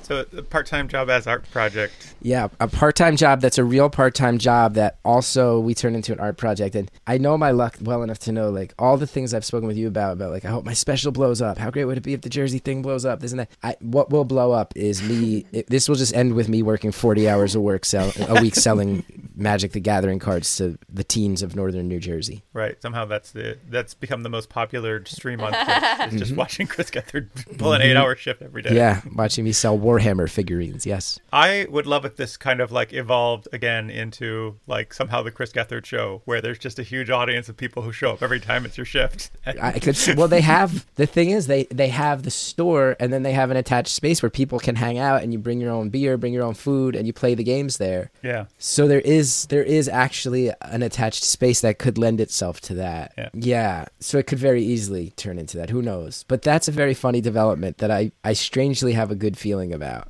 That sounds amazing. I think that sounds really fun. I hope that works out well. I mean, I don't know. I hope so. We'll see. We'll see. And then as you tour, you could tour with it and just work shifts at other gaming stores. Now that's 7-8 hours on a Monday or Tuesday. Live stream the whole thing. Who knows? Now, I don't know how much you've thought about the logistics of this, but is it going to be like multiple cameras for the live stream? Are you going to be wearing like some kind of helmet so people can get the Gethard POV? I can't wear a helmet. I can't wear a helmet for 8 hours in the gaming store. It would be incredibly distracting. But I imagine that I'd have to wear like a lav mic the whole time. But yeah, I might start doing that. I'm really considering it. I think I probably should. Sounds fun. I mean, I saw a guy the other day with a GoPro just strapped to his chest, just walking around. So you could do like that. Yeah, maybe that's it. Maybe it's my... Maybe like a GoPro Iron Man. Oh, just 8 hours of my POV at a gaming store? That would be strange. That would be real insanity for the viewer. Speaking of which...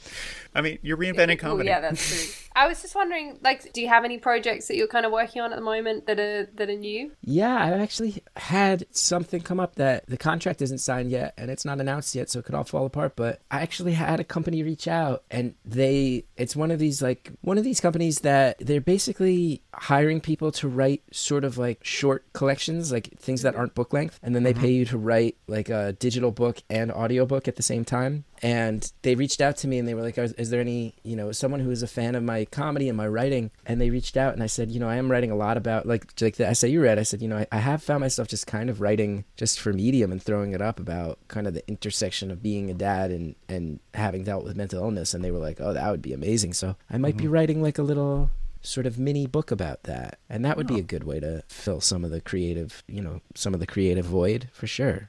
So that's an exciting thing that I actually feel good about. Awesome. I love when people write something and then it's their voice as well, like talk, like when you can listen to them, their own voice doing the book and stuff. So that sounds great. Yeah, I hope that comes through. Yeah, it's going to be like 15 to 20,000 words, which I'm like, that's a lot of words, but it's attainable. And actually, I don't feel like I'll be sitting there like trying to fill space just to fulfill some contractual obligation. I'm like, I'll actually have a lot to say, and I'm excited to get some of those thoughts out there. So that's a new thing. You got 6-7 chapters on just lawn care. Right there. I mean, if they would let me just write lawn care books for a living, that would be a dream. That would be an absolute dream. Work at a gaming store 1 or 2 days a week, lawn care tips the other few days a week. That now we're talking about the career I set out for when I was 19 years old and showed up in New York City wanting to change comedy.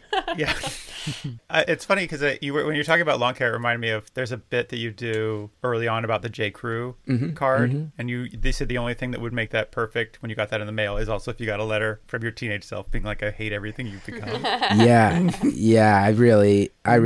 It's so funny you say that because I forgot that was a line in that joke. Because it's been a few years since that one came out. Yeah. But it's hard not to feel that way sometimes of like, man, I was out here like mowing my lawn and stressing about nonsense. And I used to care so much about things that felt so important. But like I said in the first time too, like I actually listened back and there was a point where I was saying like, I don't know about activism in my comedy. And I started cringing at myself. Like, of course you have to be activist. You have to have opinions. But then I actually finished the thought and said like, think maybe like a 41-year-old white guy who's already had a bunch of chances can like just be humble and get out of the way after a certain point. And I go, I think there's truth to that. And in some sense, I'm like lame and mowing my lawn and my teenage self would be so disappointed. But then in another sense, I go, well, some of that is because I feel like I did fight some fights that I felt like were worth it, and they're fought now, and I did my part, and I feel great about that. And it's okay to get older and lamer, and it's okay to admit that there's other people who need the spotlight, and that if this is what I have to say now and that's honest, then that's what's going to be best anyway. That's what people are going to nobody wants to see. Nobody likes it when you just keep forcing it as if you're still 25 or 35 when you're 41, right? Like you got to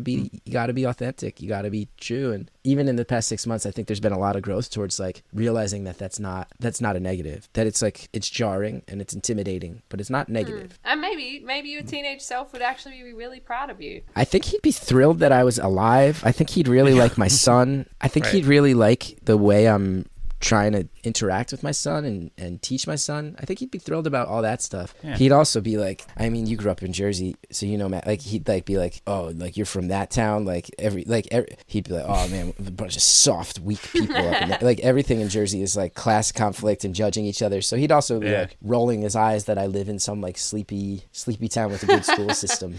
I was gonna say, this is kind of off topic, but I just listened to the South Jersey is Also the World. Oh yeah, those have been very fun. Yes, I'm very interested to listen to those. Because that's your stomping grounds, right? Yeah, that's where I'm from. Well, it's funny you were talking about like you've never been to Salem County, and you go this long diatribe of how you can't imagine any time you've ever been to Salem County or why you would go, and that's exactly where I'm from. So. But I bet that's how you must have felt about like Essex County or Passaic County. Why would you? No. They're not really. Yeah. If you live in one of those, you've made a choice that doesn't really attain much with the other. I was thinking about like, yes, I was like, this speaks to my experience, and basically I thought North Jersey was anything. It was Camden above. Camden is North Jersey. Camden is North Jersey for me because it's a rural urban divide as far as I'm concerned. Yeah, and sure. But so Camden gets really urban, as far as I'm. But yeah, it was. Yeah, you guys got into this long discussion about how South Jersey is terrifying in like an existential way, or like the kind of Lovecraftian horror. Yes. Yes. And I was just like, holy shit, that's right. That explains so much. I was like, I thought that was just me. Yeah. I was terrified of that place. South Jersey was written by Lovecraft, and North Jersey was probably written by like Charles Dickens describing factories. Like that's North Jersey is Dickensian in its bleakness. Yeah. South Jersey is Lovecraftian. Where you're like, I mean, it's that thing where I've said this before. Like, if I get murdered in a city, it's probably a murder that makes sense because it's probably somebody killed me for money or whatever. But if I get murdered in the country, country, it's like somebody's eating me. It's something. It's such a level more fucked up than anything I want to even comprehend, and that's why I hate going to the country now. Even like the local, like, so in Jersey, there's a very big thing of like teenagers really love haunted stuff and like urban legends and exploring them, and every town has one, and kids drive around, and there's a whole magazine about it that I worked at for a while. It was a good job, but like even in North Jersey, like the local legends will be like, oh, if you like go past that 7-Eleven and then up that hill behind it, like you go past the last house to make a right, and there's a dirt road that leads to an abandoned mental hospital, and it's like, and you're like right there, you're like in the 7-Eleven parking lot, and there's an abandoned mental hospital right there, and that's part of what's nuts about North Jersey. Whereas I feel like South Jersey, it's like, oh, okay, like if you get to the edge of this condo development, there's a road, and if you take it for 45 minutes, eventually the woods clear, and there's a half-mile diameter circle where nothing will grow, and scientists can't find out why. And you're like, even the legends are slightly different. You're like, one is about like an overcrowded place with this like beating heart of darkness hidden in plain sight, and then the other is this spread out place that no one can comprehend or wants to even figure out why it is the way it is. I mean, it's just like you go out of your house and at night, and all you're faced with is just black inky void, and there's nothing out there except all the horrors in your own mind turned inside out and projected, and so it is. It's a weird, dark place. I found it very upsetting as a child.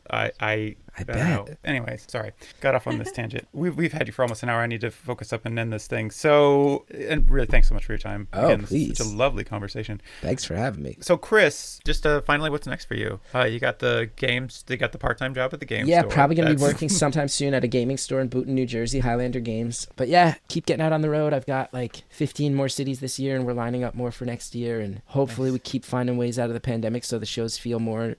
Right now there's a path of resistance to getting to the show for me and audience members, and I just feel like the more that clears, the better it's going to be. So just want to keep doing live shows, write this little book. We'll see if that'll be the thing that takes off. Like maybe I thought that special was going to be the thing that took off.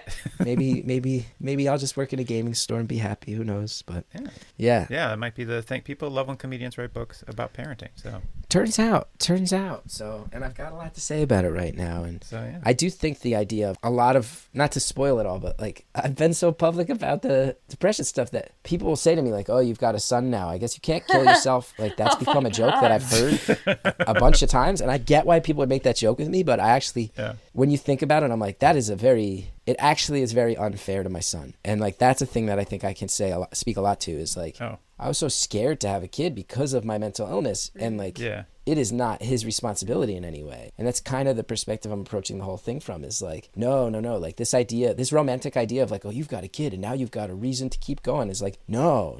That's not his job. Like, that's not his job. And I actually think that people have said that to me enough that I've really thought a lot about that perspective. And I think there's probably something good for me to put out there. Maybe other people who have their own version of, who need to take their pills for whatever reason or have been hospitalized, who are going, I'm scared to have a kid. Like, I think I might have some good perspective of like, oh no, like your kid is allowed to just be a kid. You're allowed to be fucked up in the brain. And there's not some romantic narrative that your kid gets tied into that and owes you anything. And that actually removes a lot of pressure is what I'm hoping. So that's like the main thought is it's not my kid's fault that he got a fucked up dad. I just got to work hard to be as healthy as I can. And all he has to do is be a kid. He doesn't owe me anything. So that's kind of the idea that I want to sink my teeth into. Yeah, that's because, I mean, I don't know, like I've had my issues with mental health and anxiety and depression and all kinds of things like that. And then like having a kid and thinking about like, we either are or we know people who have like had parents who weren't dealing with their shit and we've seen how that affects people. And but I think a big part of breaking that pattern is just understanding, and like taking responsibility for your mental health and like thinking, anyways, not making it their problem. Exactly. It's just like, what is this kid, like I was saying before, almost about like people getting to shows and me getting of like my baggage can't be a path of resistance for him. He didn't do anything. So like, he doesn't need to be tied into some vision of, now you're here, kid. You're this muse that's going to keep me from being sad. It's like, oh no, I'm going to get sad. And it's not your fault if I do. It was happening long before you were here. And it was never your job to fix it. It was never your job to fix it. Like, never. And I think that's the thing I'd like to, it's some of the jokes I'm already coming up with in it. I'm like, oh, they're going to tell me to take this out because it's way too dark, but hopefully I can slip enough through because I think that's really beautiful, to be honest, because I think one of the best things is when you can own your own behavior. You know, like with my kids, sometimes if I do like stress out or I lose my temper or whatever, and I'm so grateful that I'm able to say, hey, I'm really sorry that I just yelled, or that I just, because that wasn't your fault. That was because I was stressed out, and I wish, you know, that's what I desperately wished I'd got as a kid, but instead, like, I'd be blamed for stuff that wasn't my fault. And I feel grateful now that I can change that, you know, like I don't have to repeat that pattern, and they don't have to take that on as theirs. Like, it is our stuff and we can deal with our own stuff. And you know, I think that's an exciting change that I think is definitely a result of the awareness about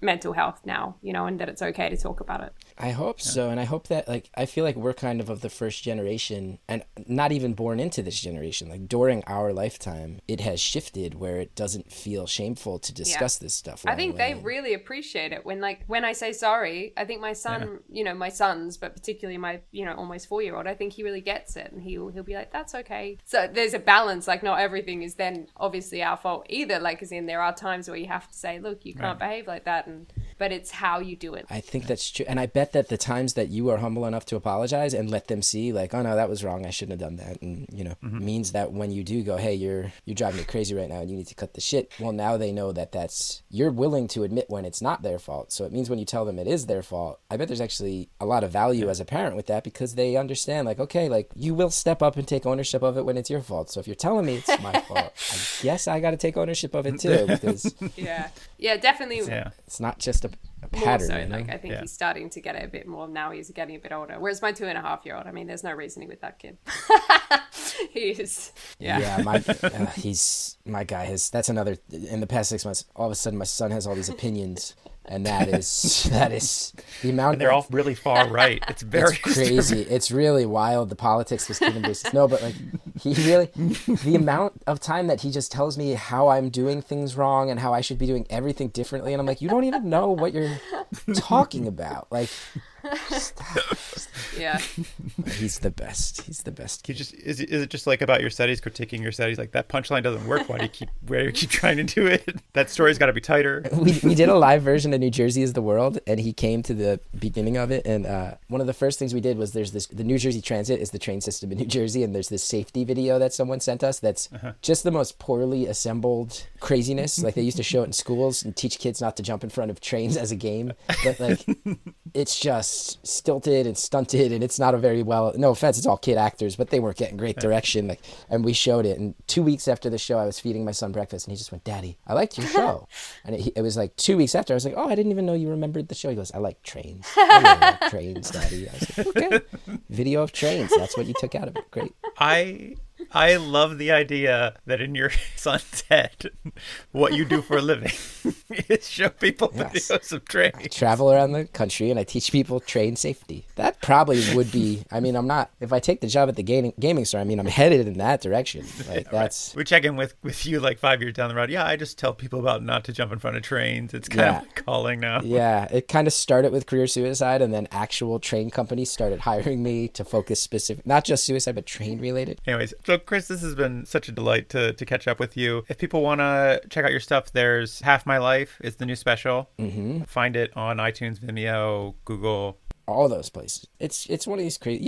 If you just look it up, you'll go, oh, there's 19 things I already have on my phone where I can download this. Listen to the album. I listened to the album earlier today. Thanks. All the places you get that stuff. Where can people find you online? Anything? Well, there's New Jersey is the World. Please sign up for Chris's Patreon. He's trying to break through that, which feels like the most New Jersey thing ever. Is that there is X amount of people who are willing to listen about New Jersey, and that is it. And that is very Jersey in its own right. Yeah, we know our ceiling. Oh yeah, but yes, I'm also at chrisgeth.com, and I'm all over the social media and whatnot. Follow him, find him, go see him live if you can. One of the greats, Chris Gethard. I'm a huge fan. I don't mean to fan out on you. But this interview's over, so I'll just embarrass myself, which is that huge fan. Thanks. I'm really looking forward to this. It was weird to listen back 6 months and go, oh, the storm was a brewing, and I didn't totally realize it then, and I can hear it in there. Yeah, it's cool. That was kind of the point of the show. You've really that's really helped us feel good about the premise. That's great. That's what we want from people. Cool. So to reflect on their lives. But thanks again, Chris, and have a great day, man. Bye. Yeah, you too. Thank you guys. Thanks so much.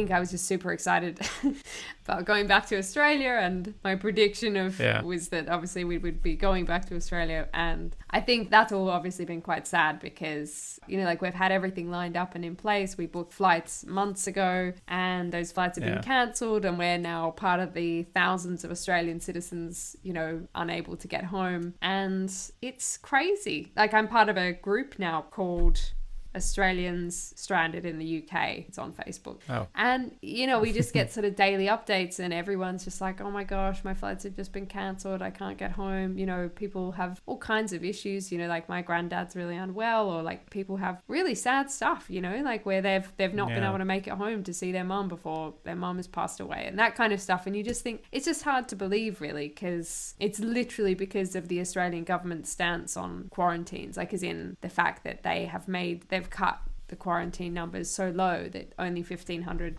people get in every week, and that will take 6 months for all the people that are over here to get home then, you know, like, anyway, it's just really hard. And we tried to get DFAT flights, which are the repatriation flights, and they sold out within a minute. Like, we got the email straight away, we like went straight to the computer, filled in the information, but obviously we've got 4 in our family trying to get home. If you're just a single person, or there are 2 of you, it's really quick to fill in that information. Whereas if you've got 4 people to fill in, by the time we clicked book, it had already sold out, you know, which was heartbreaking. Like, honestly, I spent most of Thursday crying. It was just very, very sad. Oh, I'm so but sorry. I'm feeling more positive now. I'm like, you know what? Like, I always enjoy Christmas here. It's a nice period of time. Like, it's a nice, like, you know. Whatever. You have been going on about how you want a nice, warm Christmas since we started this podcast. I'm finding the positives. Don't pretend like you enjoy a cozy British Christmas. I mean, now. it's not a real Christmas for me, because for me, Christmas is like hot, like the hot wind in your face and the smell of gum leaves. Like, that's Christmas. But yeah, I can pretend that, like, you know, cold and snow and like mulled wine, I can pretend that all means Christmas, you know. And you know, you have your family, you have your boys, and Will, you know. And, you know, you might be sick of looking at them, but... You know what? I'm lucky enough to have, like, a beautiful husband who I really love, and beautiful boys who I really love. And also, my mother-in-law is awesome. And very excitingly, my sister-in-law and her husband and her kids have just got back from Canada. They've been over there for a couple of years. And so our kids get to have cousins over here for the first time in years. You know, Sammy had never met his cousins. And it was just, it's been really lovely. So I think it's actually really nice. In some ways, you know, it's almost worked out for the best that they get to have a bit more time together. And I think things will work out in the end. I know it's frustrating to be in this limbo and to not be able to be with people you care about, you know? It's very strange. It's a very strange feeling. And also, like, I'd sold so much stuff. Like, I sold my favorite chair, I've sold loads of my favorite plants, and just to try and get ready, I sold the car. I agreed to selling the car, and then thankfully I've managed to cancel that sale. The person was really understanding, which was a relief. But, you know, we just, because we genuinely were going to get on a flight in a few weeks, and now it's like, oh well, and we had our flat all ready to let out, and it's been intense. Anyway, Stan, super positive. How about you? I have still quit my job. I've still been... I was going to say, so the big news in the intro was that I'd quit my job. And that is still the case. I still am not working, which is still great. But my employer got the last laugh when I got a £1,200 tax bill. What? From the government, because they never paid any taxes on me. Oh my God. Yeah. So that was really shitty.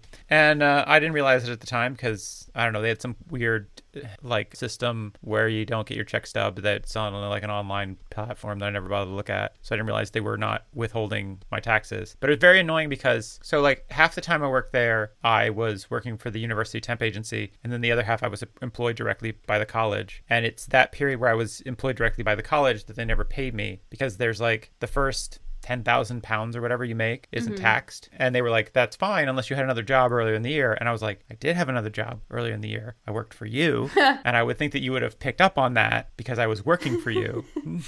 Anyway, so I ended up having to pay £1,200 to the government, which I would have had to pay anyways, but it was annoying to get this bill. Oh no, that's so painful. So excellent revenge there. My ex-employer, well done. Anyways, my prediction was that the movies would be back. I don't think the talkies. The talkies.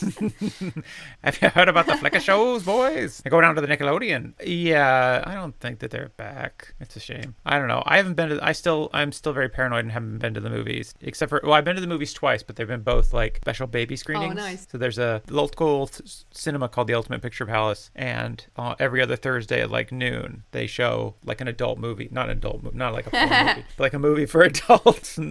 But like it's for parents that have a child less than 1 year old, and so they'll show like, I don't know, the last movie we saw was the new M. Night Shyamalan movie Old. So it was really awesome. good. So it's fun. So yeah, but everybody else in there is a parent.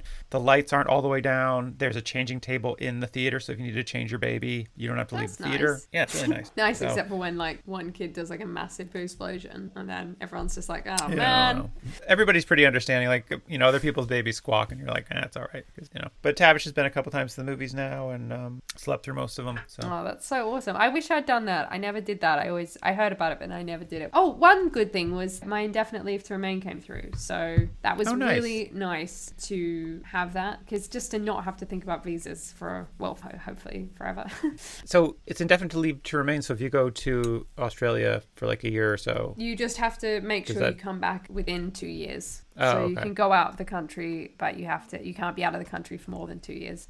all right. Well, if you need to come back and visit for visa reasons, you can crash on our spare Oh, room. that's so kind of you. Thank you. Hopefully you've got quite enough room for like the entire family.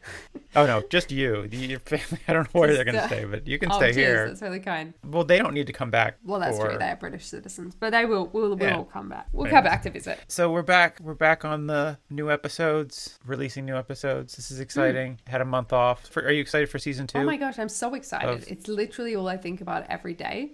You know what? I am excited. You can quit this podcast whenever you want. I'm excited. It's nice. It's nice. It's nice to see you again. It's nice to like chat to Yeah. people. What an absolute epic episode to be able to talk to Chris Gethard for our first guest for season 2. Like that was really cool to speak to him. And yeah, I'm excited for this new season. Yeah, so it should be exciting. Hope everybody enjoys it. We probably should have told people we were going on break. Hopefully people will follow us to season 2, even though maybe people were just like, oh, they just quit. That's true. But thanks everybody for listening. We really appreciate it. Thanks for coming back for season 2, or if this is your first episode, thanks for giving us a shot. Hope you enjoy it. We'll have exciting episodes coming up bi-weekly, new guests all the time, interesting people. If you liked what you heard, please rate, review, and subscribe wherever you can, and that really helps people find the podcast. And you can follow us on 6 Months Later Pod on all the things, or let us know how you're feeling directly by emailing us at 6montslaterpod@gmail.com. Yeah.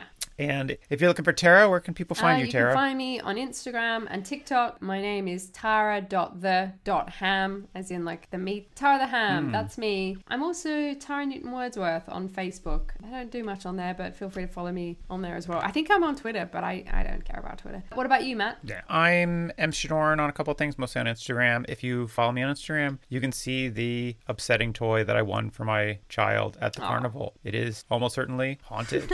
But thanks everybody for listening. Yeah, tell a friend, and we'll see you again next week. In 6 months. Bye.